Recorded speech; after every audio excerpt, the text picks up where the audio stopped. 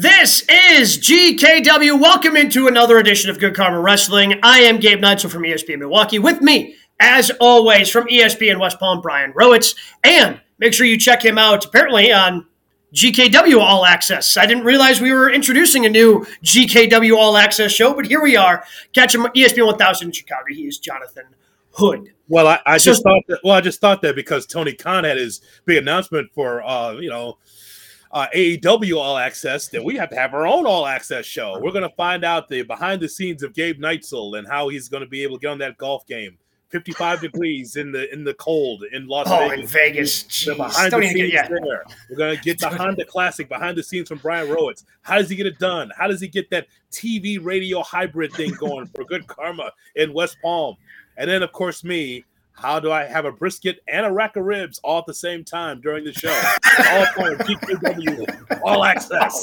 Yeah. Can't wait. What a tease. If you're looking for some more immediate reaction after what happened this past Saturday at the Elimination Chamber pay-per-view for WWE, we did do a special podcast with Jay Hood and Brian Rowitz immediately following that. You can go back and download the podcast if you happen to miss it. Wherever you get your podcast, just searching GKW or Good Karma Wrestling. But now here we sit. We've gotten, clearly it looks like it's going to be Cody and Roman Reigns. No change in direction as of Monday night as we head to WrestleMania. But what do we think as we are now at 900 plus days?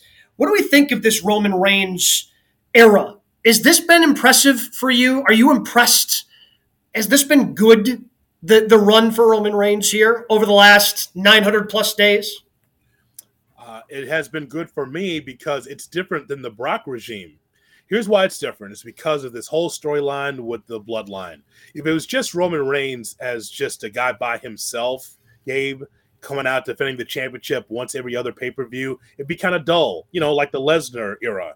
But this is different because you still see Roman on TV mostly every other week, mostly on SmackDown, but yet the storyline continues. And then when he does get in the ring, bro, it is a banger. Like I can't give you a bad Roman Reigns match because it's not allowed. You're in the main event of a lot of these pay-per-views, so you don't get a stinker. You may not like the creative around it, but Roman Reigns is giving you quality. And so because of the reign, this is what it is. It's not because the WWE does a bad job of lining up serious contenders, real contenders for the championship. That's not on Roman Reigns. That's on McMahon/Triple H. But see, to me, that is a reflection of him. And you mentioned the bloodline, and that is the best thing in the WWE.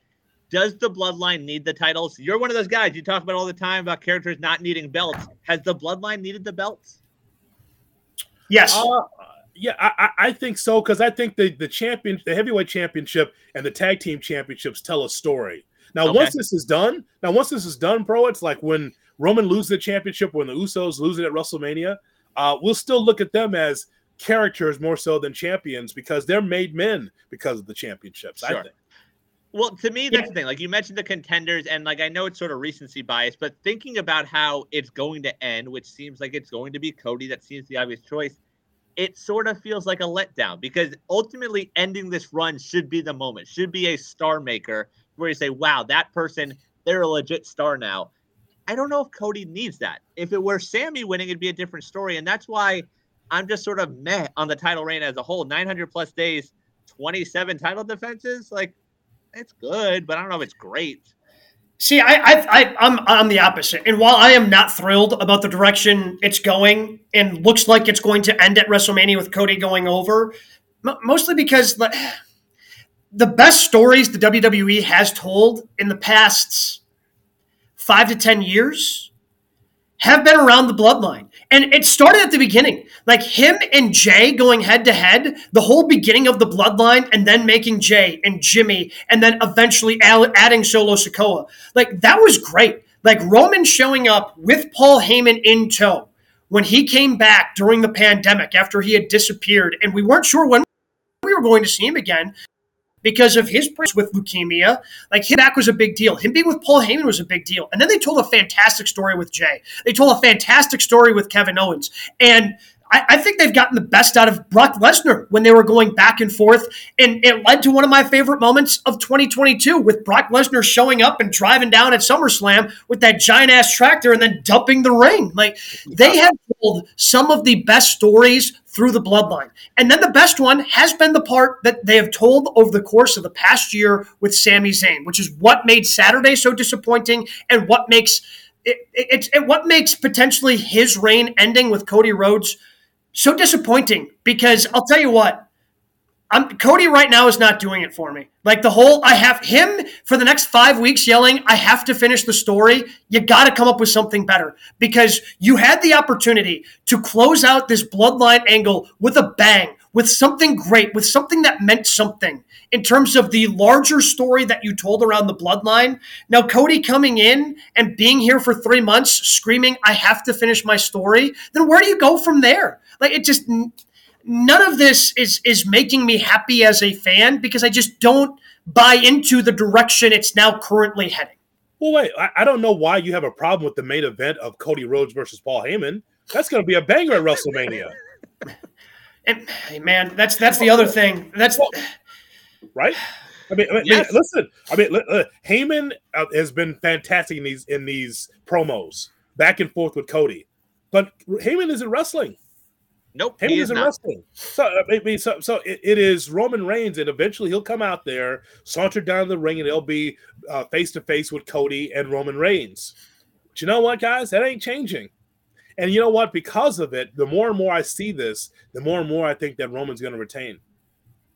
I tend to agree at this point. Like, honestly, I agree. I think because there's going to be backlash. Like, I worry about that crowd just not being into it at Mania, whatever night they main event, because we talked about Saturday, and Meltzer pointed out, you're never going to get that moment again. If Sami wins the title, it's going to be special, yes, but it's never going to be at that level. And the one thing that stood out to me was when Roman won, when that 1, 2, 3, it wasn't boos. It wasn't people upset with Roman. It was silence. And to me, that's sort of what we're going to get with Roman and Cody at Mania at this point. And to me, that's a reflection on Roman's title run. Cody got a decent reaction when he came out on Monday, but who got the best reaction? That crowd was like, Sammy's got everyone eaten out of the palm of his hand right now. He's the most over. He got himself over, and they're not going to pay it off. And and that's when you hear the rumors of, and I know Sean Ross Sapp had done some reporting on this and said that the rumors that he was hearing were unfounded in terms of some members of the locker room being scared that Vince was taking creative back over. But this is a big WrestleMania for Hunter. And we are, right now, the way a lot of these matches are trending, I'm indifferent, man. I'm indifferent on Cody versus Brock, versus Roman. And I'm with you. I hope that Roman goes over, and they, because right now 1,000 days has to seem really intriguing. But I think you can build up more for Cody. This I have to finish my story thing, I think he has to overcome more obstacles than Seth Rollins, a torn pec, and then entering the Royal Rumble at number 30. Like, I think you can garner more sympathy for Cody Rhodes and make that moment more monumental. Right now, I think it's going to fall flat. You've got an opportunity. Cody's not going anywhere. You still have chances to get him that championship opportunity. I think you have to tell something, and whoever goes over Roman, you have to make it more meaningful. You're never going to get the opportunity, as you said, as Meltzer said, you're never going to have the opportunity to get it back. And by the way, I have not heard one good reason why Sami should not have won on Saturday night. Haven't heard a single good reason. Not the, WWE's looking to sell the business. You're not doing any favors for Cody. Like, no, it doesn't matter who beats who at WrestleMania. If Cody ends up being the champion when the company sold and he can go out and do all the interviews you want, you can still get Cody the championships. For years, WWE has told us for years, this is a moment's business. We're in this for the moments. And you could have the biggest moment since CM Punk winning in Chicago at Money in the Bank, and you decided to throw it away. And then Triple H comes out and tries to be, Sammy's such a great performer, and tries to sell it. But I think he knew. They screwed up. I think he knew in that moment, damn it, we should have gone this way. We could have had that great moment. And Sammy's run doesn't need to be that long. No. Like Mick Foley, like he keeps getting compared to Mick Foley and Mankind. When Mankind won, which, by the way, I was fantasy booking this thing the entire time in my head as it was going along, and I was rooting. I was just praying because we knew that The Rock wasn't showing up, but there were still the rumors out there of, maybe Stone Cold versus Roman. And that doesn't need the championship. What if we got that symmetry? Stone Cold coming out while all the shit going on, hits Roman with the chair, much like he hit The Rock with the chair back on January 4th of 1998, and we get Sammy to go over in that moment because of Stone Cold. Like, the place would have been going bananas. You had opportunities to create a special moment. And Triple H, by the way, then Mick Foley, his title reign wasn't that long. None of his reigns were that long. I understand it was a different era of they were hot potatoing the championship between Mick and The Rock at that time, but you had a chance and you blew it. You absolutely blew it, and nobody can tell me give me a good reason why you didn't give Sami Zayn the damn championship last Saturday. I mean, the one argument everyone keeps pushing back is like, you're not going to do it so close to Mania. Like, people are going to watch Mania. Cares? Like, you already sold tickets to this place. Like, they don't care who's in the main event. And, like, Sami is that guy. And, like, it makes no sense. You missed out on that moment. And that's why when it comes to the Roman run, we've talked about it a lot. How many times in this run did you think, all right, he's going to lose? 2? 3 maybe, like KO, Drew, and then last week. Yep. Mm-hmm. In 900 days, 3 times. Like, yes, they've been matches, but I don't think that's necessarily a bad thing. I mean, wrestling can be predictable at times. It can be formulaic at times. But if you tell a good story along the way, I can still buy in. And for 98% of the Bloodline, they've told a great story. They had a great chance at telling a great ending. And now they're not getting – who knows if they end up getting that? Who knows if they decide to have Roman go over at Mania and continue the Bloodline story and have somebody else be the one who finally puts Roman Reigns' shoulders on the mat 1, 2, 3. But they had a great opportunity. They blew it. They blew it. And Triple H is now under a lot of pressure, man. My honeymoon phase with Hunter, it's over. WrestleMania has to be a banger, and we're not off to a great start. And this comes from a guy that gave Sammy 0% to win the championship. He's Gabe Knight. So to answer the question directly, has Roman Reigns' title been good? Yeah, it's been good, and here's why. And there's 2 things with this I want to bring up. So it's been good because it does not feel like Brock. Like, Brock would have a match, and then you would not see him for months on end. Sure. They wouldn't even talk about him. He wouldn't even be in the picture until you got closer to WrestleMania, got closer to SummerSlam. At least he's around. At least Roman Reigns is around. And the other thing, too, is that he's become this cool heel. Do you realize that in his entire reign that I could think of, there's only 2 times where there was heat on him, where people were really booing him? That was closest to the Clash of the Castle with McIntyre, and it's the whole thing with Montreal. If you were going to take the championship off of Roman, it should have happened in this Elimination Chamber because there was so much heat. The FU Roman chants were huge. And the thing that caught me off guard is I did not know that SmackDown was going to emanate from Montreal as well. And so people were into Sammy when he was just standing there at the end of SmackDown, and they were ready to just blow the roof off the place. And then, of course, Roman ends up winning. Let me just tell you something right now. Because of what happened with McIntyre, what happened with Zayn, you could change the CEO. You could change the head of creative. It's the same philosophy. We don't get what we want. So now, because you screwed me on McIntyre, because you screwed me on Zayn, and now you're going to force feed Cody Rhodes on me, then just like Vince, I can't believe in you, because when it's right there in front of your face, when you got a hot crowd of Montreal, and all over the country, by the way, that's really into Sami Zayn, you screwed us twice, so now I can't believe in you. So, I mean, all I can do is I only base it on what I've seen so far, Gabe. I mean, they've done it. You could do this with Vince. You could do this with Triple H. It's the same philosophy. Don't keep putting the brass ring out there for the fans, but also snatch it away from them just at the unopportune moment. Well, you just can't tell me that you listen to the fans anymore, which is fine. Just don't lie to me. Don't lie to my face and tell me that you listen to us because, man, and unless Triple H ended up having a really restless night of sleep on Friday, because I don't know if he was expecting – he should have expected that crowd and what happened on Friday night to happen, because if you've been paying attention, you knew that was going to happen. And then I knew I was expecting, I thought, man, that was cool. You know what's going to be even cooler? Tomorrow night. And that crowd was hot from day one. They were chanting FU Roman in the opening sequence. Like, they knew that they had a long way to go before Roman Reigns came out. They had 2 Elimination Chamber matches and some other matches in between before they got to Roman, and they started FU Roman chants. Like, when's the last time you saw a WWE match where the 2 dudes didn't even touch each other, didn't even lock up for 3 or 4 minutes, and the place is going bananas. The place is going berserk. Like, it was such, man, Saturday night, like, was such a great reminder of why at least I love professional wrestling. I don't know how you guys felt about it, but it was such a great story, and it made you feel something. Like, pro wrestling made me feel something on Saturday night. And then it made me feel something again about a half hour later with the disappointment of you could have had something cool. And it was just, honestly, I'm not a Game of Thrones fan, but I think I knew how they felt after watching that last season. I think I felt that disappointment after watching Sami Zayn finally lose on Saturday night. Well, that's the thing. Like, that feeling I had Saturday was, this feels like the Vince WWE again. Because I had lost those feelings when it came to WWE. When AEW came around, like, that Cody Dustin match always sticks out. I remember saying, whoa, it feels good to feel about pro wrestling again. Like, you had that feeling. Hangman winning the title, like, even though his title run wasn't the best, it still was a moment. The path we're going on, a little over a month away from Mania, this feels like Vince. Whether or not he's running it, it feels like he's got a hand in it. Like, Cody is the guy that looks the part. He's going to get the title. Maybe it's a swerve, but Brock and Omos, hey, they looked the part. Look at them. Like, let's give them a WrestleMania. Like, this feels like Vince. And like, maybe Hunter's allowed to throw in some matches, but it's starting to feel again where it's like, I don't know if I want to watch every Monday and Friday again.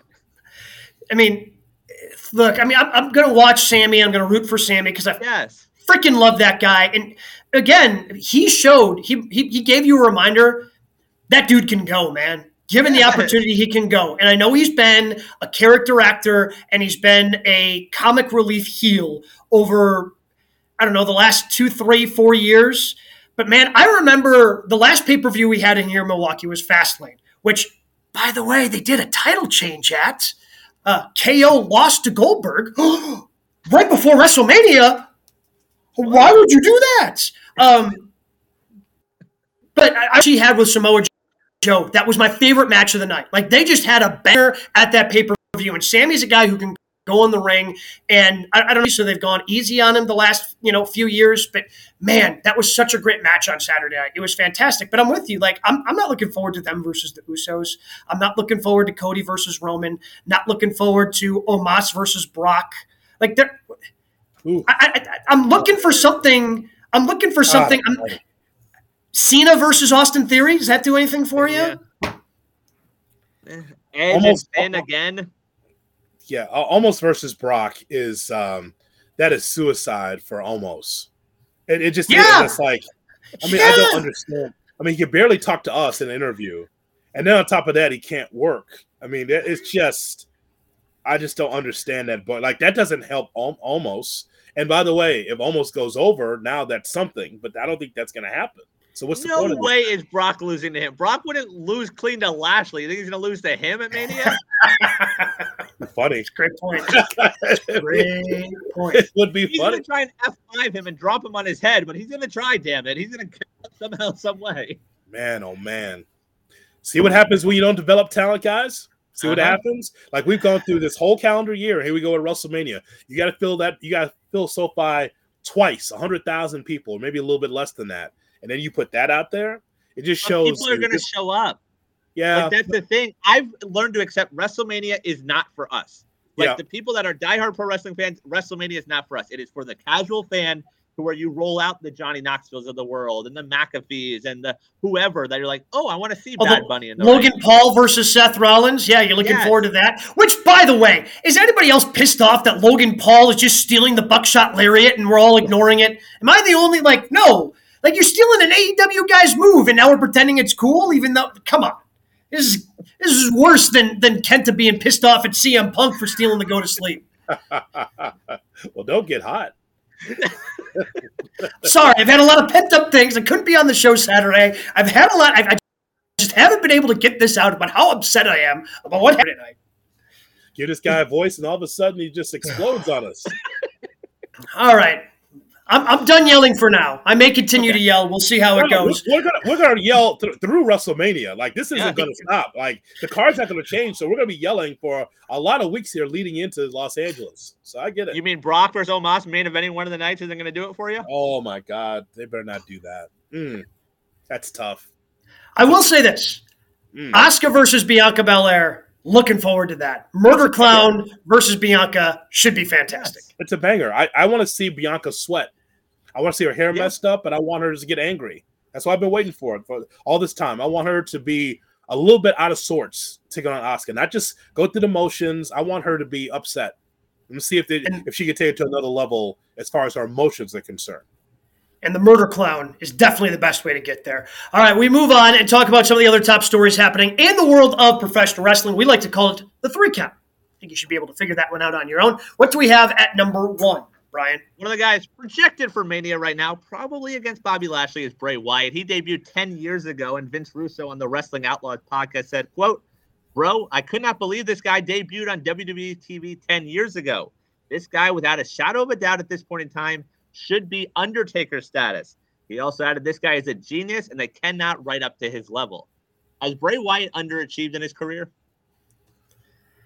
I don't think he's underachieved. I think certainly the WWE's let him down. Like some of our favorite things, at least from the pro wrestling fans I'm friends with before we started this podcast, when Bray was doing a lot of the stuff that he was doing as the Fiend, as back when he had the Wyatt family, and you had those storylines going on when he was a past WWE and Universal champion. I mean, a lot of the stuff he did was cool, and Vince just didn't know what to do with it. Like there was the match where somehow, Seth Rollins pins him, and yet he then pops up right after the pin, and he didn't know what to do with it. And he knew it was a hot act, so he decided to book it into the championship, and he didn't want to give it the championship, but then he did, and he ended up burying Seth Rollins in the process, so Seth had to rebuild himself because he was getting booed. Like, Vince didn't know what to do with it. I don't know if Bray is underachieved, because he has told some of my favorite stories toward the end of Vince McMahon as head of creative in WWE.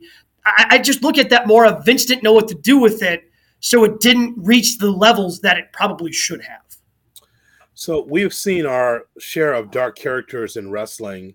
Raven, Kevin Sullivan, Maniac Mark Lewin, Papa Shango. I mean, there's been their share of like dark characters. And so with Bray Wyatt, and just as you just said, bro, it's just earlier, like another guy that's never needed the championship. For him to be a 2-time WWE champion is just outrageous to me, because, Jake Roberts comes to mind as well. There's another guy that they don't need the championship. If they're going to do something that's kind of spooky and scary, then let that be what it is. It's kind of like what we just saw him in the last pay-per-view with LA Knight. If it's a 5 or 6 minute thing where it happens on a pay-per-view or Raw or SmackDown, let it happen and move on. Now, here's the thing about that. That whole thing with Bray is mid-card. It always has been mid-card. That whole thing with his personality, guys, is not main event status. It isn't. Even though we know he can go, but when you put yourself into that scary box, right, when you do that, then that means that you're an attraction, not a main eventer. That's just the way it is. Like, look at wrestling, your lifetime in wrestling. Give me a character like that, and he's so unique, that's been at the top of the card to stay at the top of the card. That's a gimmick. That's not a wrestler. That's not a go-to guy. That's not a guy that's, making them towns for 300 days a year. Because here's the thing with Bray.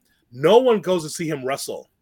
They go to see the attraction. Like, what's with this Firefly Funhouse here? Who's he going to attract here? Is he going to bring in? That's what it is. It's like, what is he going to do next more so than, wow, what a great 5-star match? That's not who he is. Well, that's the weird thing, because like you said, he can go. Like, to me, him versus Bryan at the Rumble, when they were doing that whole angle, like, I love that match, the way the two of them went. And the Firefly Funhouse is one of the one things that when WWE was going through that period where it was almost unwatchable, that was the one thing I wanted to watch every week. But yes, there's something missing. And to me, it's the recent stuff. Like, there was such a clamoring for him to come back. And when he came back and there was no Vince, we're like, all right, now we're going to see the real Bray. And we've seen a glow-in-the-dark match, and we saw QR codes, and it's been disappointing. It's been underwhelming. Like, him versus Lashley at Mania is not something I'm looking forward to. Well, and okay, it's just, I don't know. Well, then what do you want? Then what do you want from him and that character? I want him I want him to go. Like, I want to see him work. You want him in the title picture with Roman? Nobody. I don't want to see that. No, I don't want to see that. I wouldn't mind. This has taken too long to tell this story. Like, we should know who Uncle Howdy is at this point. Yeah. What's Alexa like? Alexa Bliss was involved with this, and now Alexa Bliss is gone. Alexa's just gone now. Yeah. So, like, there have been some inconsistencies that have been going on with the recent stuff. But also, so I think of him versus Randy at Mania for the championship. After Randy won the Royal Rumble, wasn't going to challenge, and then did the flip, and then they like superimposed the bugs on the ring. Like again, that's just they didn't know what to do with him. Like that just felt so out of place at the time. Don't worry, it's stuck in person. Also, don't worry, that was in Orlando. Okay, it was terrible in person. Well, I can't imagine if you were sitting front row, you could really see what was going on when they superimposed things onto the ring. So, I'm glad you paid a bunch of money for the, sitting ringside for those. Wow. Yeah, but you're 100% right, J Hood. Like, I don't want to see him near the title picture. Just let him tell him interesting stories away from that. And maybe that is mid-card, but I think if you get the feud hot enough, and he was the hottest act in WWE, which is why Vince probably put him in the title scene, because Vince just didn't know what to do with it at that point. Just, okay, this guy's over. Let's give him the title. He didn't know what to do. So you can still be the hottest act for a company at that point, and he can still main event some pay-per-views without getting anywhere near the title if it ends up being an interesting story. So Ted Z, who's on our YouTube, watching on youtube.com, look for Good Karma Wrestling, says that Bray just put in the same category as Gangrel. Yikes. Well, yeah. Well, you ever want Gangrel and the Brood at the top of the card? You did not. That's a gimmick, guys. Like, I mean, listen, I agree with you, Gabe, that you'd like to have it to be interesting. The Firefly Funhouse is not for me. For me as a wrestling fan. It's just, it might be for you guys, but it's not for me. And when I see him in the ring, I know he can go. He's a son of Mike Rotunda. I know that he can wrestle. There's no doubt about that. But just understand that whatever they do with him, that's never going to. That should never be the number one attraction in this company. It should not. A gimmick? No, it should not. But like to the main point, Russo saying he should be Undertaker status. I don't think Undertaker's a great wrestler. Like how many 5-star Undertaker matches can you think of? He's a great character. I don't think he's a great wrestler. Give me a Taker 5-star. They both left me. They know what the hell are you talking about? Give me a 5-star Taker match. Like either one of the HBK matches at WrestleMania? Either Shawn Michaels match? Yeah. Matches. Shawn Michaels carried a lot of that. But he was in there too, though. What a Triple H, Undertaker, Shawn Michaels. Bray Wyatt is a better wrestler than the Undertaker. The Undertaker is the best character ever. Josh from the Hoots podcast says Taker Angle, No Way Out, 2006. Like, that was pretty good. What? So because he didn't do an intergender match at some barn in Iowa, he's not a great wrestler now? Is that like what are we doing here, Roets? Let me see. The Undertaker's not a great wrestler. Undertaker's not a great wrestler. Like he was a giant dude doing stuff off the top rope. Like old school is a fantastic move for the 90s. Being able to walk across what? Ricky Starks dances up there now. He's just walking. That's right. Bro says, wait, Ray Phoenix does that for sport every night. Exactly. Well, I mean, Ray Phoenix is the best wrestler in the world. Like, we don't need to compare him to Ray, but like... I cannot believe you just said that on Good Karma Wrestling, that the Undertaker was... I mean, all right, so, okay. J-Hood, we worked so hard for a year to try to gain credibility, and Browitz just throws it away with one comment like that. I'm just throwing it just out like there. That, all credibility down the tubes. Sorry, the truth hurts. Okay, well, that's fine, but no more columns from Yahoo Finance on us. That'll be the end of that. No more Yahoo Finance. It was a nice column that we had, and now it's taken away. Credibility unplugged. So long, everybody. And that'll be the end of Good Karma Wrestling. With one of our guys says that The Undertaker. Okay, so you think more of a gimmick than a great wrestler? Yeah, best character ever. Great gimmick or great wrestler? Undertaker. More gimmick. The best wrestling character of my lifetime, and maybe ever. Of our Not lifetime. a great wrestler. Of all of us. Yeah, 100%. I agree. He surpassed Gorgeous George. He's much better than Gorgeous George ever was. Yep. So, like, they were able to get by with Bray, I think, like, can go to that other level. Like, Bray can do it, but just hasn't been given that chance. And at this point, I don't think we're ever going to get it. So, like, this is just sort of who Bray is. Like, he's just there. You don't have a favorite Undertaker match? No, I mean, I guess the Triple H match was great. Like, what do you mean now? Like, at the end, like, I was so tired of the Mania stuff by the end. Like, that hurts my feelings. Wait, what do you mean? Like, like the only thing to look forward to. Like when Miz and Cena were main eventing WrestleMania, like the only thing worth looking forward to was The Undertaker on the card, like putting together a classic. Like that 4-year run where he faces HBK, Triple H, like that's as good of a run as you could possibly ask for in terms of match quality, because The Undertaker tore down the damn house each and every bleeping time. Good storytelling. I thought I was done yelling, and I got to yell at Rowitz. I didn't think I'd be yelling about The Undertaker. Come on. Storytelling, Punk and Taker, great storytelling around the Paul Bearer stuff. Yeah. The match is good. Wow. Buried a legend. Wow. Okay. Just saying. Okay. All right. Let's just move on to number 2 and see what I can yell at you now about. Like I can't believe we started talking about Bray Wyatt and then he just decides to bury the Undertaker. That's unbelievable, man. You and AJ Styles tried to bury the Undertaker. You're not going to do it on this show. It ain't happening. It ain't happening. Guy here for number 2, Jon Moxley last night won his one AEW match. You guys consider Mox more of an AEW or a WWE guy? At this point, I think he's AEW. Like he's the first 100 wins. He's won their championship 3 times. He has been the go-to guy for Tony Khan anytime he needs something. Whatever he needs. Hey, you're going on vacation? No, Mox is there for you. He showed up at the very first pay-per-view and was the first big surprise entrant for AEW at Double or Nothing. He's put on classic matches. Yes, he goes too far probably and bleeds like he did again last night after the match. Just after the match, was 2 minutes of a show, mind you. Maybe. I mean, he got jealous. Look, guys, we know what happened. He got jealous because he saw all the blood coming out of Evil Uno's mask, and he just needed, he somehow signaled to the back, hey, just get Hangman out here with some barbed wire. I got to one-up this guy. But he's definitely an AEW guy at this point. Like, he has told the best stories of his televised pro wrestling career in AEW. I mean, I'll always treasure, because I was a Dean Ambrose guy when he was in AEW, and I love my favorite moment is probably everybody else's favorite moment of him when he won Money in the Bank, came out, and he had the night at Money in the Bank where all 3 members of the Shield held the championships.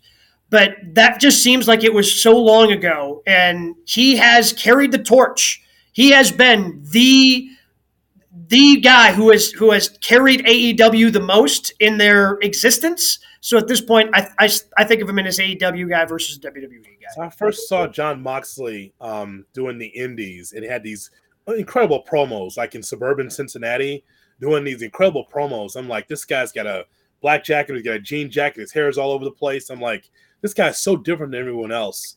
Then for our listeners, go to YouTube and look for William Regal versus Jon Moxley. This is during Florida Championship Wrestling. And it was amazing because it was Regal trying to put Moxley over, but Moxley's promo is the thing that got him over. Comes to WWE, he's part of the Shield. It's a trio they will never forget. And comes to AEW. His run with AEW reminds me of Kurt Angle and TNA. Like, I always thought he was a WWE guy, Kurt Angle. Then he goes to TNA and has these banger after banger after all these great matches with Samoa Joe and Christopher Daniels and all these guys. I'm like, wow. So when I see Moxley, I respect him because he wants to be the face of the company. All this bullshit that was happening with CM Punk and the fight with the Young Bucks, and who was shining brightly? It was still Jon Moxley. Like, yeah, I lost, but I'm still here. I'm still here if you need me. So I appreciate the leadership from him. I think his bleeding is gratuitous. I think that when you want to get sympathy on the babyface, now you can't. So I have a problem with that. But as far as his in-ring and his willingness to be the face of this company, I love that. I love that about him and Jericho for AEW. Do you think maybe he won't bleed in the Texas death match? That'd be a swerve.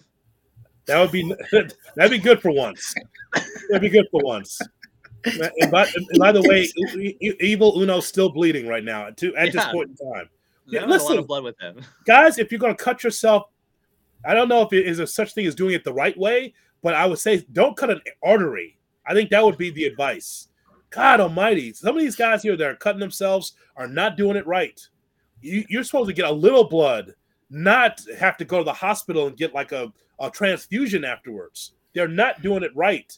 For Evil Uno to bleed that much was insane. Insane. And by the way, you're in a mask, so it doesn't count. I can't even see all of it.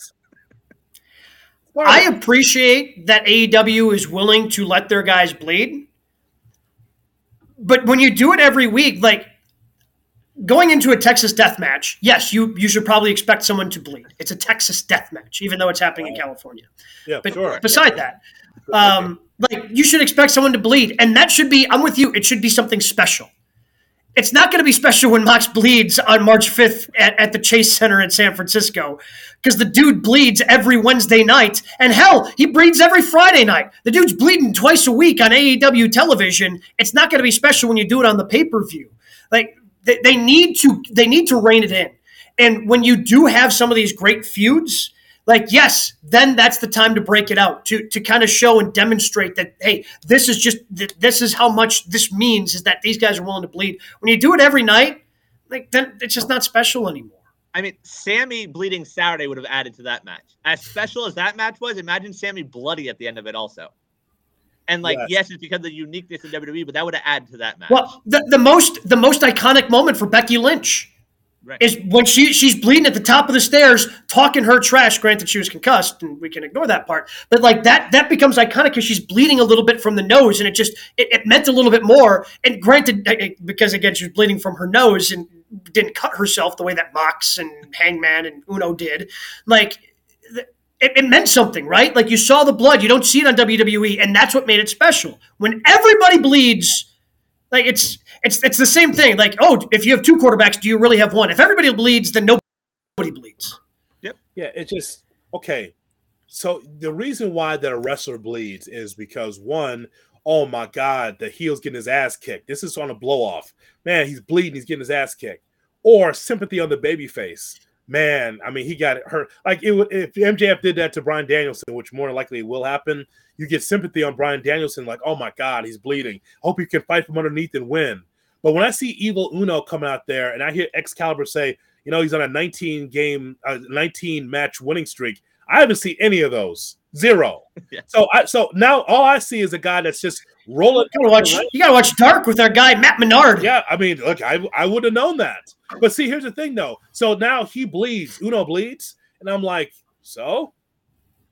So why are you bleeding? I don't know. I know what your cause is, and I understand the story, but I couldn't care less that he was bleeding. But then, of course, Moxley bleeds, and it's like, well, that happens every week, so it isn't special. So you have two guys. I was shocked. So I was shocked that Mox was cool with letting him bleed, and he didn't bleed during the match. And then when Hangman came out with the barbed wire at the end, it made a lot more sense in my head. Like, oh, that's the reason you were bleeding during the match, because you were set up to bleed after the match. But he would have been 2 minutes of TV time. Yeah, like, it was. It's just, but not just. But here's the thing. Again, not bleeding a gusher. For what? Right. like because he had 2 minutes left and he's sitting on the ramp. That's the image I have in my hand. I think, hey, he's bleeding on the ramp, but now time has run out. Hey, he's a moron. That's what comes to my. I don't have sympathy on him. I think you're stupid for bleeding for no reason, and not just a cut. I mean, just a crimson mask for no reason. Again, that could be a powerful image to help save the pay-per-view. If Uno didn't bleed during the match, if Mox didn't bleed on a random Friday, if he didn't bleed the previous random Wednesday, like if by making it special, that's what you can then use to sell the pay-per-view, being like, oh, this is going to be, we already know Mox is violent. And we know that, you know, the Blackpool Combat Club, they're violent. Oh, but look at what Hangman Page is willing to do. He's willing to take it to the next level with barbed wire and blood. But the blood just doesn't mean anything anymore. No, and that's again, bad booking by AEW. You can allow a little blood. You can't allow blood every single week on your show. But that's what they do. That's how they book it. Well, and for their pay-per-view, like I know there's at least 2 matches that are going to have blood. Clearly, Mox and the Death got an hour-long Iron Man. Someone's bleeding during that. And Jade Cargill, whatever her match is. Well, so let's move on to the next one. With AEW Revolution, Sunday, March 5th in San Francisco. 6 matches announced so far. Gabe, you mentioned a world title match, Iron Man match, MJF versus Bryan. The Texas Death match, Hangman Page versus Jon Moxley. Tag titles in a 4-way match. The Guns, the Acclaimed, Jeff Jarrett and Jay Lethal, and a team to be determined. TNT title, Samoa Joe versus Wardlow. Bye, Gabe. Women's title, Jamie Hayter versus Saraya versus Ruby Soho, and Ricky Starks takes on Chris Jericho. What is your excitement level for AEW Revolution right now? 1 to 10 scale, right? Yeah, 1 to 10. What do you think, Gabe? I'm still trying to get Jeff Jarrett is going to be wrestling for a championship in the year of our Lord 2023. Like what? And probably winning it. Excuse me, that was Jeff Jarrett, sole survivor of the Battle Royal, pal. Yeah. That's exactly right. Spend my days working hard on the go with the hand on the clock. Spinning too slow. There he is, the sole survivor, Double J Jeff Jarrett, still relevant in 2023. My guy. Why? Why? Like, you know what? Yeah, I'd be okay if you made Jay Lethal the sole survivor. Don't make Jeff damn Jarrett the sole survivor. Like, okay, all right, Jay Lethal can carry you into that pay-per-view. I can buy that. I can get behind that. Jeff Jarrett is the stronger of those two heading into the pay-per-view? Come on, Tony. What the? I like how they hid in the corner in that paper. If you don't notice that Battle Royal, they were just stooped down in the corner the whole time just watching. I like that. And the catching was cool. Like it was cool of Satnam catching them every time they were about to be eliminated. So I will give him that. Like that was the right use of a giant. Like, hey, you've got the giant. Like, use it to your advantage. That makes sense to me. Whereas, it didn't make sense to me in the build for this pay-per-view. And so I'm not super excited for this one. I'm not going to lie, guys, because it's going to deliver in the ring. We always talk about this on GKW. When you leave it to the ring, like MJF and Bryan Danielson, it's going to deliver. Like the four-way match for the tag titles, you're going to get a fourth team in there that can go. We already know that the Acclaimed can, and they'll find a way to make that thing go. I'm looking forward to Wardlow and Samoa Joe. Like, that should be a good match. Like, the in-ring action is going to deliver. But tell some compelling stories to get me there, to make me believe, to get me to buy in more. I'd buy in more for the championship match, the Iron Man match, if Bryan Danielson actually backed up what he said. Now, I don't have kids. I'm not Heath Slater. I'm not sitting over here. I don't got kids, right? Like, I don't have kids. But if somebody was talking trash about the kids that I do have, and I say, hey, you talk about my kids, I'll kick the shit out of you. And then that person looks back at the camera and says the names of my two kids, you're not going to get to finish whatever thought you were about to get to finish. I'm jumping you before you get there. Why did Bryan Danielson just let him, hey, I'm going to kick the shit out of you, you talk about my kids, and then let him talk about his kids? Well, like, can we just, if you're going to do the pull-apart angle, you could have easily gotten to that a lot sooner, and actually had me go, yes, I want to see this, versus like, dude, you just told me you're going to kick the shit out of him. You let him cut the promo. You let him walk into the ring, and then you just stood there? Even at that point, MJF hears he's going to get the shit kicked out of him, and then he walks into the ring and is in the guy's face, which doesn't make much sense either. Yeah, I didn't get that. That was a disconnect for me. There's a couple of things that was very odd about AEW last night. Like, that was odd because it's Bryan Danielson. He has a very quick trigger.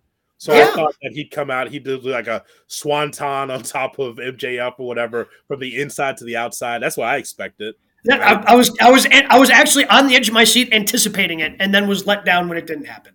Then the Jericho thing, that promo, that didn't get off. That wasn't very smooth. Yeah. I understood the point. It just didn't get off. Like Ricky, he was asked, if I take you, Chris Jericho says, hey, I want to take you on. There's a contract in his pocket. Do you think you could beat me? No, I can't beat you. Yeah, I can beat you. No, I can't beat you. It was very confusing. The verbiage was very confusing. It wasn't sharp as much as I would like from Ricky Starks. So it was a little muddy. I understand what the point was, is to try to outsmart Jericho, but it didn't come across well. Maybe it's just me on TV. It was a little. No, you're 100% right. Like, I was, and we know Ricky can give a good promo, right? So then when that promo falls flat, it becomes disappointing because we all have hopes of him ascending and being somebody that can challenge eventually MJF and maybe become AEW World Champion. So when you have those missteps on the microphone in the build to what should be a pretty good match, it's disappointing. It's not a fatal flaw by any stretch of the imagination, but it's disappointing. It's disappointing when you don't stick that landing. So it's kind of like Jericho says, I don't know if I want to take you on again. Do I need to wrestle you again? I mean, you think I could beat you? And Ricky Starks has to say, no, I don't think that I can beat you. I'd like to try, but I don't think I can beat you. But I like to have the match anyway. but it was like, yeah, no, maybe, and then like the thing was saved by the pin. You just make the list pin. Oh, the crowd was super hot for the entire thing last night. And yes, the throwback to the list of Jericho of clicking the pen, you just made the list. Like, yes, the crowd ate that up because Jericho is just one of the best to ever do it, right? Like the fact that Chris Jericho, like think about that. Chris Jericho got clicking a pen, an act that most of you would be annoyed with in the office when you hear somebody constantly clicking a pen. Chris Jericho got clicking a pen over in professional wrestling. That's how good Chris Jericho is. That's how many iterations of Jericho that we know. that WWE Phoenix, and it is that WWE Phoenix crowd. They know what that is. When he holds up the pin, they know exactly what that is. When Bryan Danielson comes out to do the yes chant, so they know the old gimmicks. So just holding up the pin, people remember the old list gimmick, and so it just shows you how great Jericho is that people still remember. You know, that's pretty awesome. But as far as my excitement level for Revolution, guys, just quickly, it's about a 6 for me. And what I think what you just read off, bro, might be it, because you have an hour to fill with that Iron Man match. It should be it. That should be enough. Like I think they still will try to get 3.5 hours in on that pay-per-view, but if you end it there, I can understand, because you got to fill an hour with Iron Man. The rest of that stuff, I think you can get in. But I think if you hold it to 6 matches, I'm good. I agree with that. I don't see them doing that. I mean, you mentioned Jade. I mean, Cassidy's got a belt. Like, they might still try and work them in. I'm also at a 6. Like, yes, from a wrestling standpoint, it's going to deliver. Yeah. But so many of these matches feel like they've just lost the steam. Like, Hangman and Mox, like, it feels like it's been going forever at this point, and they don't know how it's going to end. Starks and Jericho, Starks has lost some momentum. Like, he was so hot after that MJF match, and beating Jericho was a big deal. But now it sort of feels like Jericho's going to get it back, and he's going to lose even more momentum. The women's match should be good. Joe and Wardlow's been sort of all over the place. Like, it's there, then it's not. Then we get the haircut promo. And then even the tag belts. The fact that we already had the title change, like, I sort of assume the Acclaim's going to get it back. Like, it's just some of these matches have lost their steam. And when you have pay-per-views quarterly, I want these matches to be those big blow-offs where you've got months and months of build, as opposed to like, oh, we've already seen this match and we just threw it together in the last few weeks. Do you think we see the trios? Do we get House of Black versus the Elite? They've been teasing that. So there's another match on the show. On the way to that, by the way, not on the pay-per-view, but on the way to that, I need Omega and Buddy Murphy like a hobo needs a ham sandwich. Like, I need that yesterday. Yeah. I need Sign that. Please give me Buddy Murphy against Omega and Buddy Murphy going over. Because I know that's going to be a good match. Black versus anyone. Like, they usually get stuck in the pre-show, but those guys delivering. It's like, hey, you guys know you're on the pre-show, you're still going to deliver. Yeah. So I think it's going to be fine. It's not going to – it won't be a 10. By the time we get to the pay-per-view and watch it all, we'll say it's probably a 7 or 8. Sure. And that's okay. Mm-hmm. And that's okay. By the way, AEW, don't think I didn't see that. The open challenge for Ricky Starks. And who comes out? That was not Dolph Ziggler's brother. Did you see the that was, yeah. Did you see that? Peter Avalon. I did see that. Hollywood hunk. No, sorry, Peter Avalon ain't the Hollywood hunk. Yeah, you know what? I don't think I didn't see that. Straighten out your shit, AEW. Get your production right. Bro, that should bother you more than anybody on this show. Yes. When the production isn't right. It said Hollywood hunk, and here comes Peter Avalon with a new haircut. I'm like, wasn't it the group, though? I don't watch their group enough because I'm not watching Dark. I thought it was for the group, the wingmen. Yes. Is he a wingman? I think it's the two of them and that other dude, the big dude. Yes. I've seen that's a great way. That's a great way to describe someone in professional wrestling, by the way. Oh, that big guy. Oh, okay. Yeah, I know exactly who you're talking about. For a minute, and then didn't work out there. No, that's right. What about this? What if FTR ends up being the Jokers next week, and they get into the tag team match? Does that make you more excited? Yes, but I don't think that's happening. Do you? And Gabe, don't set yourself up for that. They get in the match to take the job to Jared and Lethal. That's what you want? That's what you want to see? You want to see Dax pinned by Double J? If that happens, I don't think I wouldn't be able to do the show. I would be so distraught. I don't think I'd be able to show up for the show. I wouldn't be able to handle it. Goodbye present. A 1, 2, 3 shoulder on the mat to Double J.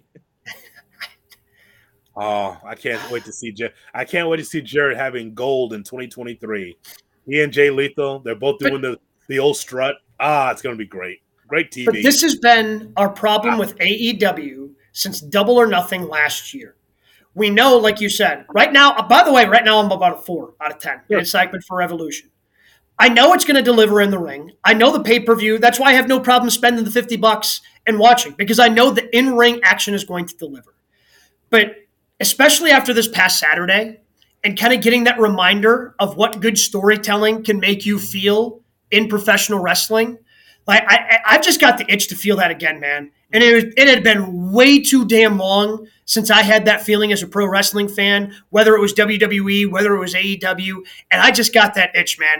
I feel like I just have that itch where I want to see it. I need that great story to get me to feel something in that anticipation, to get the crowd hot, feeling something, heading into that main event of a pay-per-view. But AEW, I had hopes for you about a year ago. You were trending in a and you haven't lived up to the expectations placed upon yourself. Congrats on your $1 million last night. Good tip of the cap to you. But the storytelling needs to get better. I want to feel that again. And that's the feeling now I'm going to be chasing for a while as a pro wrestling fan. The other thing I'll add also with the AEW pay-per-views is you don't have those surprises anymore. Like, there aren't free agents. People are going back to Hunter. There's not those big names, and we're not going to get those pay-per-view moments where lights go out and out comes someone, because it feels like there's no one out there anymore. What you guys are missing is CM Punk. Yeah. That's ultimately what you're missing. You're missing CM Punk and what he could say and what he could do. That's the surprise element that we are missing in AEW, ultimately. That would be a good surprise. And well, because here's the thing, CM Punk has made me feel that way before. Yep. Like the story, the storyline that he told with John Cena, the anticipation going into Money in the Bank 2011, like it made that was a great feeling as a pro wrestling fan. And I loved it. And I know he's capable of it. And the anticipation, like he's one of those few people out there. And I understand he's a pain in the ass, right? I understand he's a pain in the ass sometimes, but he's one of those people that can make people feel something when they're watching your product. Yep. And WWE, AEW, they should find a way. They got to be able to use him. And look, AEW could do it. Like AEW, if you sign him and find a way to keep FTR around and do Punk and FTR versus the Elite, doesn't even need to be for the trios titles. Like you could give the trios titles to somebody else at that point. You could tell a great story there where if you do it at All Out in Chicago, you're going to have a hot crowd. You're going to have people behind it. You're going to have people buying in, get people feeling something, and get behind your company. Yeah, and you also have a young roster that you can continue to cultivate. Don't put them on Dynamite and all of a sudden they disappear. Where's the Book of Hobbs? Where is he? I mean, like again, we have, even all the three of us that are busy people that love wrestling, and we try to read and try to watch as much as possible in these little pockets of our life. I mean, we don't have the wrestling bandwidth to go to Elevation or Dark to find Hobbs. I don't have time for that show. I'll read about it, but I don't have time to sit down and watch an hour of squash matches. I just don't. I don't have time for WWE main event unless it's something that I gotta watch, right? Something I gotta see. Oh, you gotta see this Cedric Alexander match. You gotta see, you gotta see Shelton Benjamin. All right, I'll turn it over just for the one-off. But when you get someone hot and you put them on our TV, and then they disappear, it's like, well, where do those guys go? Where did they go? And you talk about trying to find someone to feel. Hobbs is one of those guys. Phoenix is one of those guys. But you got to tell a story and get them hot, though. You got to. Like after this whole thing with Christian, for instance. Okay, so why can't Jungle Boy get hot and be someone that you can say, hey, this is going to be the next level guy. This guy's going to be the next guy to beat Cassidy, or he's going to beat Samoa Joe. Put him in that position. That's how that works. You want to feel? Start promoting from within. I mean, that match is probably going to be added also, right? What's that? Christian and Jungle Boy? Like, does that get added to the card? Oh, yeah. Card? What about Keith? Is that going to get added to the card? Like, this might be a long night. Well, you tell us. Nah, Keith. Okay. Keith Lee and Swerve is getting blown off on a rampage in Milwaukee in April. Okay. Now, see, no, but hear what Bros is saying. Are they going to try to still tie up loose ends from storylines from the summer? Right. like from 6 to 8 months ago? Holy cow. The one thing I will say, they did get smart, because I initially thought when Adam Cole came back that his match, he was going to be on Revolution. Or, on AEW Revolution. Yeah. But after last night's announcement, we know that's not going to happen until we get that debut of AEW All Access. So they were at least smart enough to postpone that match and not try to jam that into. Man, again, like when you decide to put an hour-long match on a card, you just can't overbook it. Like, you can't tire your crowd out by the time you get to the Iron Man match. I bet you. Now, I don't know this for sure because I've not made a call. It would not surprise me if Tony Khan says, it's in San Francisco. It's early. like they could stay for a while. No, seriously. So that fair. is 7, 6, 5 o'clock Pacific, right? San Francisco, Is that where you'll start? We put 4 hours in. They leave at 9. They're good. 9:30. It's fine. Never mind. It's going to kill you on the East Coast and us in the Central Time Zone. But they're going to say San Francisco, 4:30 pre, 5 o'clock show. They can sit for 4 hours. Where are they going? And you mentioned the hour. I feel like at this point, like, you're not allowed to go just an hour. Like, there has to be extra time, right? Like, there's going to be sudden death at the end.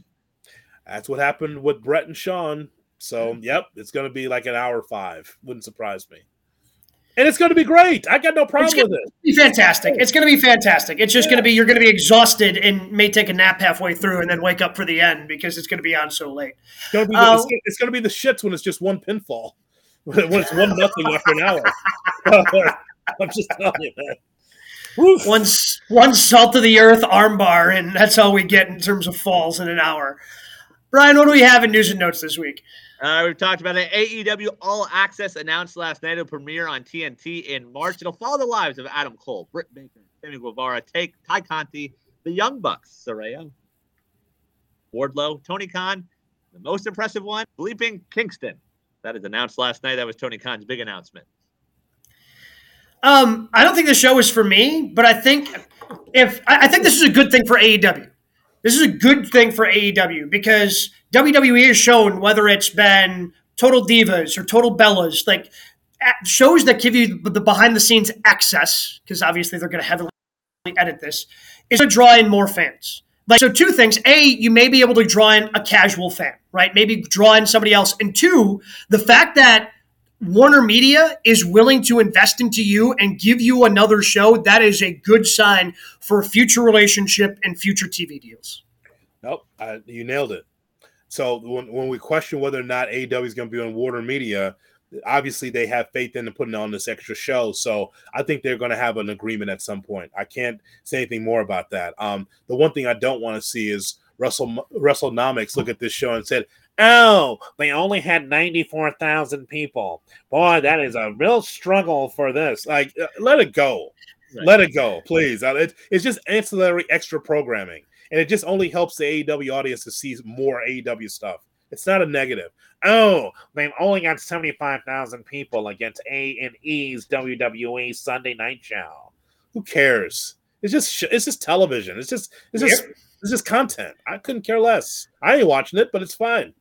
You only see Eddie Kingston reality TV? I mean, come on, guys. You're missing out. No. We already see it in the ring. He's melting down as we speak all the time. Like, whatever he's going through, we see it in the ring. I don't need to see anything more than that. According to reports, Spectrum Cable has listed Forbidden Door 2 as taking place Saturday, June 24th. No official announcement from AEW yet. Mercedes Moné, AEW. Chicago. I mean, this may be the one way you get it. I mean, who knows? I mean, I'm assuming, it's got to be in Chicago, right? But where else would Mercedes Moné. So if Mercedes Moné is wrestling for New Japan, what woman are you putting her up against in AEW? Is it Britt Baker because Britt's the biggest star in AEW, or is it someone else? So you're giving Britt Baker? You give me Britt Baker or the Field? That's what you're giving me, right? Yep. Yeah, it's got to be Britt. It's got to be her. There's other better wrestlers on the women's division that I'd like to see her against, but I think as far as star power, Britt Baker would be at the top. And that's a shame because she's not the champion. There's other really good wrestlers there, but I think for star power, for appeal, I think it's Britt Baker. Well, I mean, if we're going storylines, is it Saraya? Like, Mercedes is the one that, injured her. Ugh.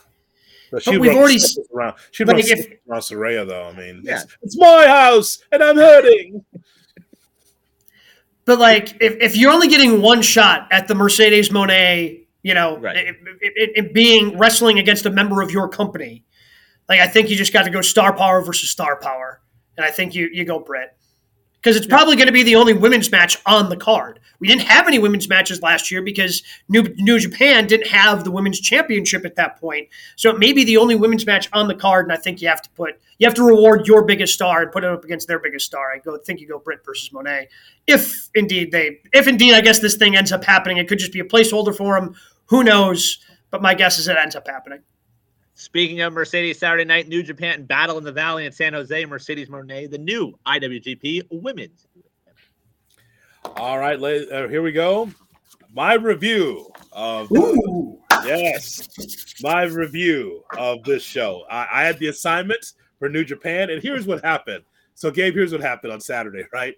So there we are. We're doing the special show for Elimination Chamber, and there is New Japan and their Battle in the Valley show right up against it. Right as soon as Elimination Chamber is done, here comes New Japan.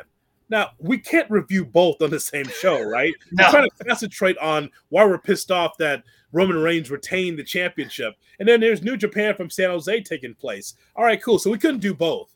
We got people that's on our social at GKW_wrestling pissed at us as a show that we did not review this New Japan show. I'm like, we can't do both. Not in the same broadcast, right? No. That was later on. So it started while Elimination Chamber was still on. It started at 10 Eastern. So it still was on. I think it was right before the main event the show started. So what are you going to do? It was sold out, by the way. Great crowd in San Jose for that. So I'll just give you quickly 3 matches. So we start with Mercedes Moné against Kairi, the former Kairi Sane. Kairi Sane came out with Boo Boo Face. And I said, uh-oh, there's going to be a title change. Because Monet's doing all her things. She's still got that little boss thing going. She's still preening down the ramp like, But Kairi Sane had Boo Boo Face, and I thought it was like focus. Nah, she knew she was dropping the championship. And that match was really good. Where Moné took her time. She was you could tell that she was the heel, but yet cheered because people know her from her WWE days. But she played the heel. There was a table spot in there as well. I thought it was fantastic. Fantastic matchup between those two. We saw Eddie Kingston against Jay White. I want to watch that match in particular because it was Jay White's last match in New Japan. And Eddie Kingston wins. And, he's the guy that when he wins a match, he's never satisfied. He runs out of the ring. Instead of just taking the arm, the referee puts your arm up like, You're the winner. No, I'm not the winner. I'm not the winner. It's not me. No, he's a better wrestler. No. Here's a guy here that can enjoy success. People tell him in the back, the wrestler's like, man, you're over, man. Listen to that crowd. No, I'm not. I'm not over. I'm not over. No one likes me. Like, he's that guy, right? Because of his hurdles he's going through, right? He doesn't appreciate how people feel about him. That's Eddie Kingston. Great match against Jay White. Back and forth. Eddie Kingston wins the match. And then David Finlay comes out and says, I'm pretty much the leader of the Bullet Club because he just shit-canned Jay White and just pushed him out of the place. So I never thought that Fit Finlay's kid was going to be this good. He's fantastic. Great on the mic. No accent, by the way.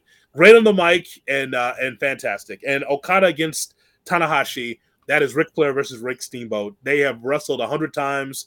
This might have been a 3-star match for them. If you've never seen them, wrestle, it probably was 5 stars for many people. I've seen them wrestle a lot. It's peanut butter and jelly, man. They never miss a spot. Tanahashi is Steamboat, wrestles from underneath. Okada was the heel. And he was he was aggressive and took his time.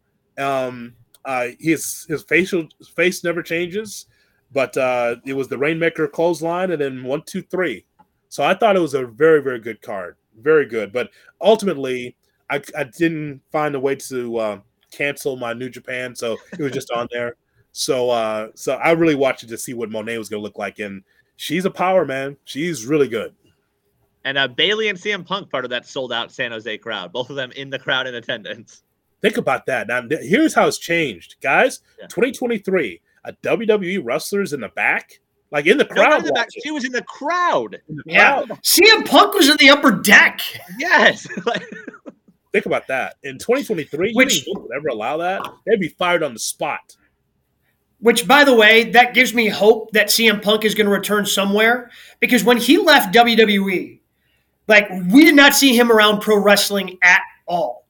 He showed up he showed up here in Milwaukee at some, they were closing down some 500 person thing here in Milwaukee. He showed up in a mask, gave someone a GTS, and ran out because he knows the owner or whatever. That was a video that was hot a couple of years ago on social media.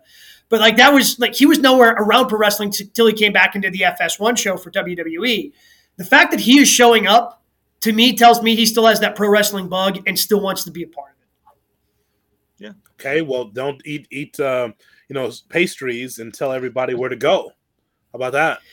Yeah. Look, leader, look, he's a pain in the ass. The quarterback for the team that I root for professionally in the NFL, Aaron Rodgers, is a pain in the ass. Sometimes you got to find a way to deal with it, and you just got to come to terms and make it work so everybody's happy. When you're worth it talent level. Finally, news and notes. PW Insider reports that last week at Dynamite, Thunder Rosa had a backstage meeting with the women's talent to clear the air. It was noted the meeting was productive. She's returned to the team traveling as a member of the Spanish announce team currently. Yeah, I thought it was interesting that she's going to be part of the Spanish announce team going forward. Look, I enjoyed, I was rooting for her to win the championship. The story they told with her and Britt Baker is one of, if not the best story for the women's division, but it's certainly one of the best stories that AEW has told in their short history. Thunder Rosa versus Britt Baker. I was thrilled when she won for the character, and then you start finding out more and more about the behind-the-scenes stuff, and you're like, crap, man, come on. Can we just... So hopefully she can put these things behind her, because I think she can be a compelling character and she can be a good thing for the women's division. But it all comes down to one thing. You can be a pain in the ass, but if you cannot be trusted the way that some of the accusations about her were flying, no selling, and being difficult to work with in the ring, that's tough to come back from. And if she can come back from that, that's good for the AEW women's division. But she still has a long way to go, in my opinion. Yeah, my suggestion is for her to go to ROH. That's my suggestion. Unless you think that there's money between Thunder Rosa and Britt Baker or whoever the issues that she had. I don't think there's money in that, quite frankly. Not anymore. I think that's past. I think it was an opportunity to make some money there, but I respect Thunder Rosa. From the AEW shows I've gone to when she was part of this company, she was top 5 as far as pops. I can only base it on Milwaukee and Chicago because that's where I've been. When her music hits, it's like, oh man. I mean, definitely strong with the Latino audience, huge. But I think when her music hits, it's like, oh, she's gonna give a good match, and she's this great baby face and all that. But if she was gonna be part of this company, I would say to try to bolster the ROH side. I think that she'd be good over there. Yeah, I mean, you've got Athena there, Mercedes there, so there's definitely room to go. But that's it for news and notes. All right, we've reached the final portion of the program. Match of the week, gentlemen. What did you have? Browitz? For me, I mean, I think it's Saturday night. As much as the ending sucks, Sami and Roman, it was great storytelling. It was fun. Everything about it was a great chance for Sami to shine. The only other match I would throw out there, the opener from last night, Wheeler Yuta and Cassidy. Every time Cassidy sort of gets a chance to shine, he shows hey guys, I can go. Same with Yuta. They're sort of telling a story. I still don't really know what they're doing with Cassidy and that belt, but just a great match last night between those two. I keep continuously being surprised, and I shouldn't be at this point. I've apologized for being wrong about this, and I'm going to apologize again, because I said when Orange Cassidy won that championship, I'm like, it's great for Orange Cassidy. I'm glad that he got one of these, our championships in AEW. But I don't know what he does as a champ. They have found a way to tell compelling stories and have compelling matches. He carries it around in a backpack. The whole thing's fantastic with him as the Mid-Atlantic champion. Backpack. All Atlantic champion. All Atlantic champion. I'm sorry. Whatever. I don't even know the name of the championship.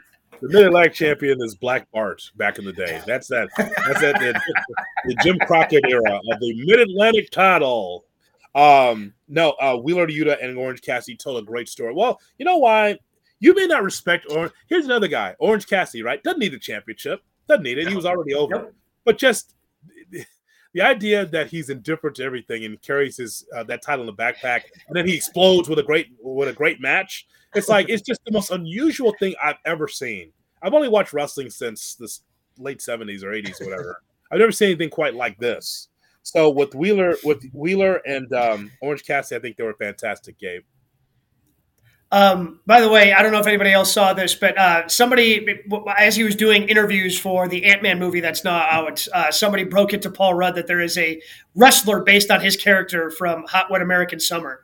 And he was like, really? Like, he was just so taken aback by it that he couldn't believe that there's a wrestling character based off of that. And again, coming into Jefferson Airplane the way he does, which was the theme song for that movie, it's very much an homage to it, and it's hilarious. And again, anytime you get Paul Rudd caught by surprise, I'm in on that. I'm also an Edge mark, and I thought that Edge, in theory, had a good main event at Raw. I didn't like the finish, but I liked the match. Edge is a veteran, and he's in there, and he's going toe-to-toe with Austin Theory. Austin Theory, nobody likes the reverse chinlock like him, boy. I got him. I mean, everybody else runs the ropes. Everybody's, doing topes. And Theory didn't care about what you think. Hey, Austin, we got 5 minutes left. Yep, reverse chinlock. We got 4 minutes left. Yep. I'm A-Town. Austin, we got 3 minutes left. All right, let's go.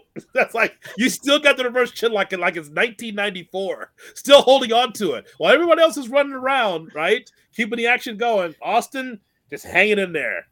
He wants the baby face to fight underneath. Like, what the hell? Get up.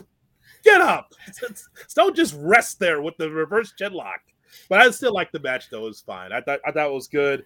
And if we're extended back to Saturday, as I mentioned, I like Monet against Kyrie. I thought that was a great match for New Japan. I think I can make an argument that was the best match in San Jose for New Japan. I can make the case that was the best match.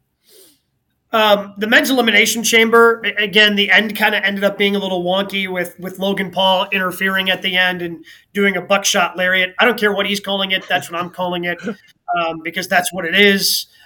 He clearly saw it on AEW and went, oh, I can do that, and has been trying. And by the way, Hangman, the fact that Hangman makes it look so smooth, like, because there's a point when Logan Paul does it, like, he jumps, like, catches himself, makes sure he lands, and then he finishes it, where, like, Hangman just makes it look smooth. It kind of gives me, I guess, the way that he can pull off that move. What they were able to do is kind of give star-making moments to everyone in the men's elimination chamber match. Like, everybody had a chance, like, with Bronson Reed that took that many finishers as it should have to eliminate him. They allow Montez Ford to do, climb to the top and then drop down on everyone and have this incredible moment. Like, they were able to build everyone up in their own separate ways where they could make, like, it's the first time I can think of in the elimination chamber where you were able to kind of, even though there were 5 other losers, everybody was able to leave that looking better than they did coming in, except for Seth Rollins, who had to eat a buckshot lariat from Logan Paul.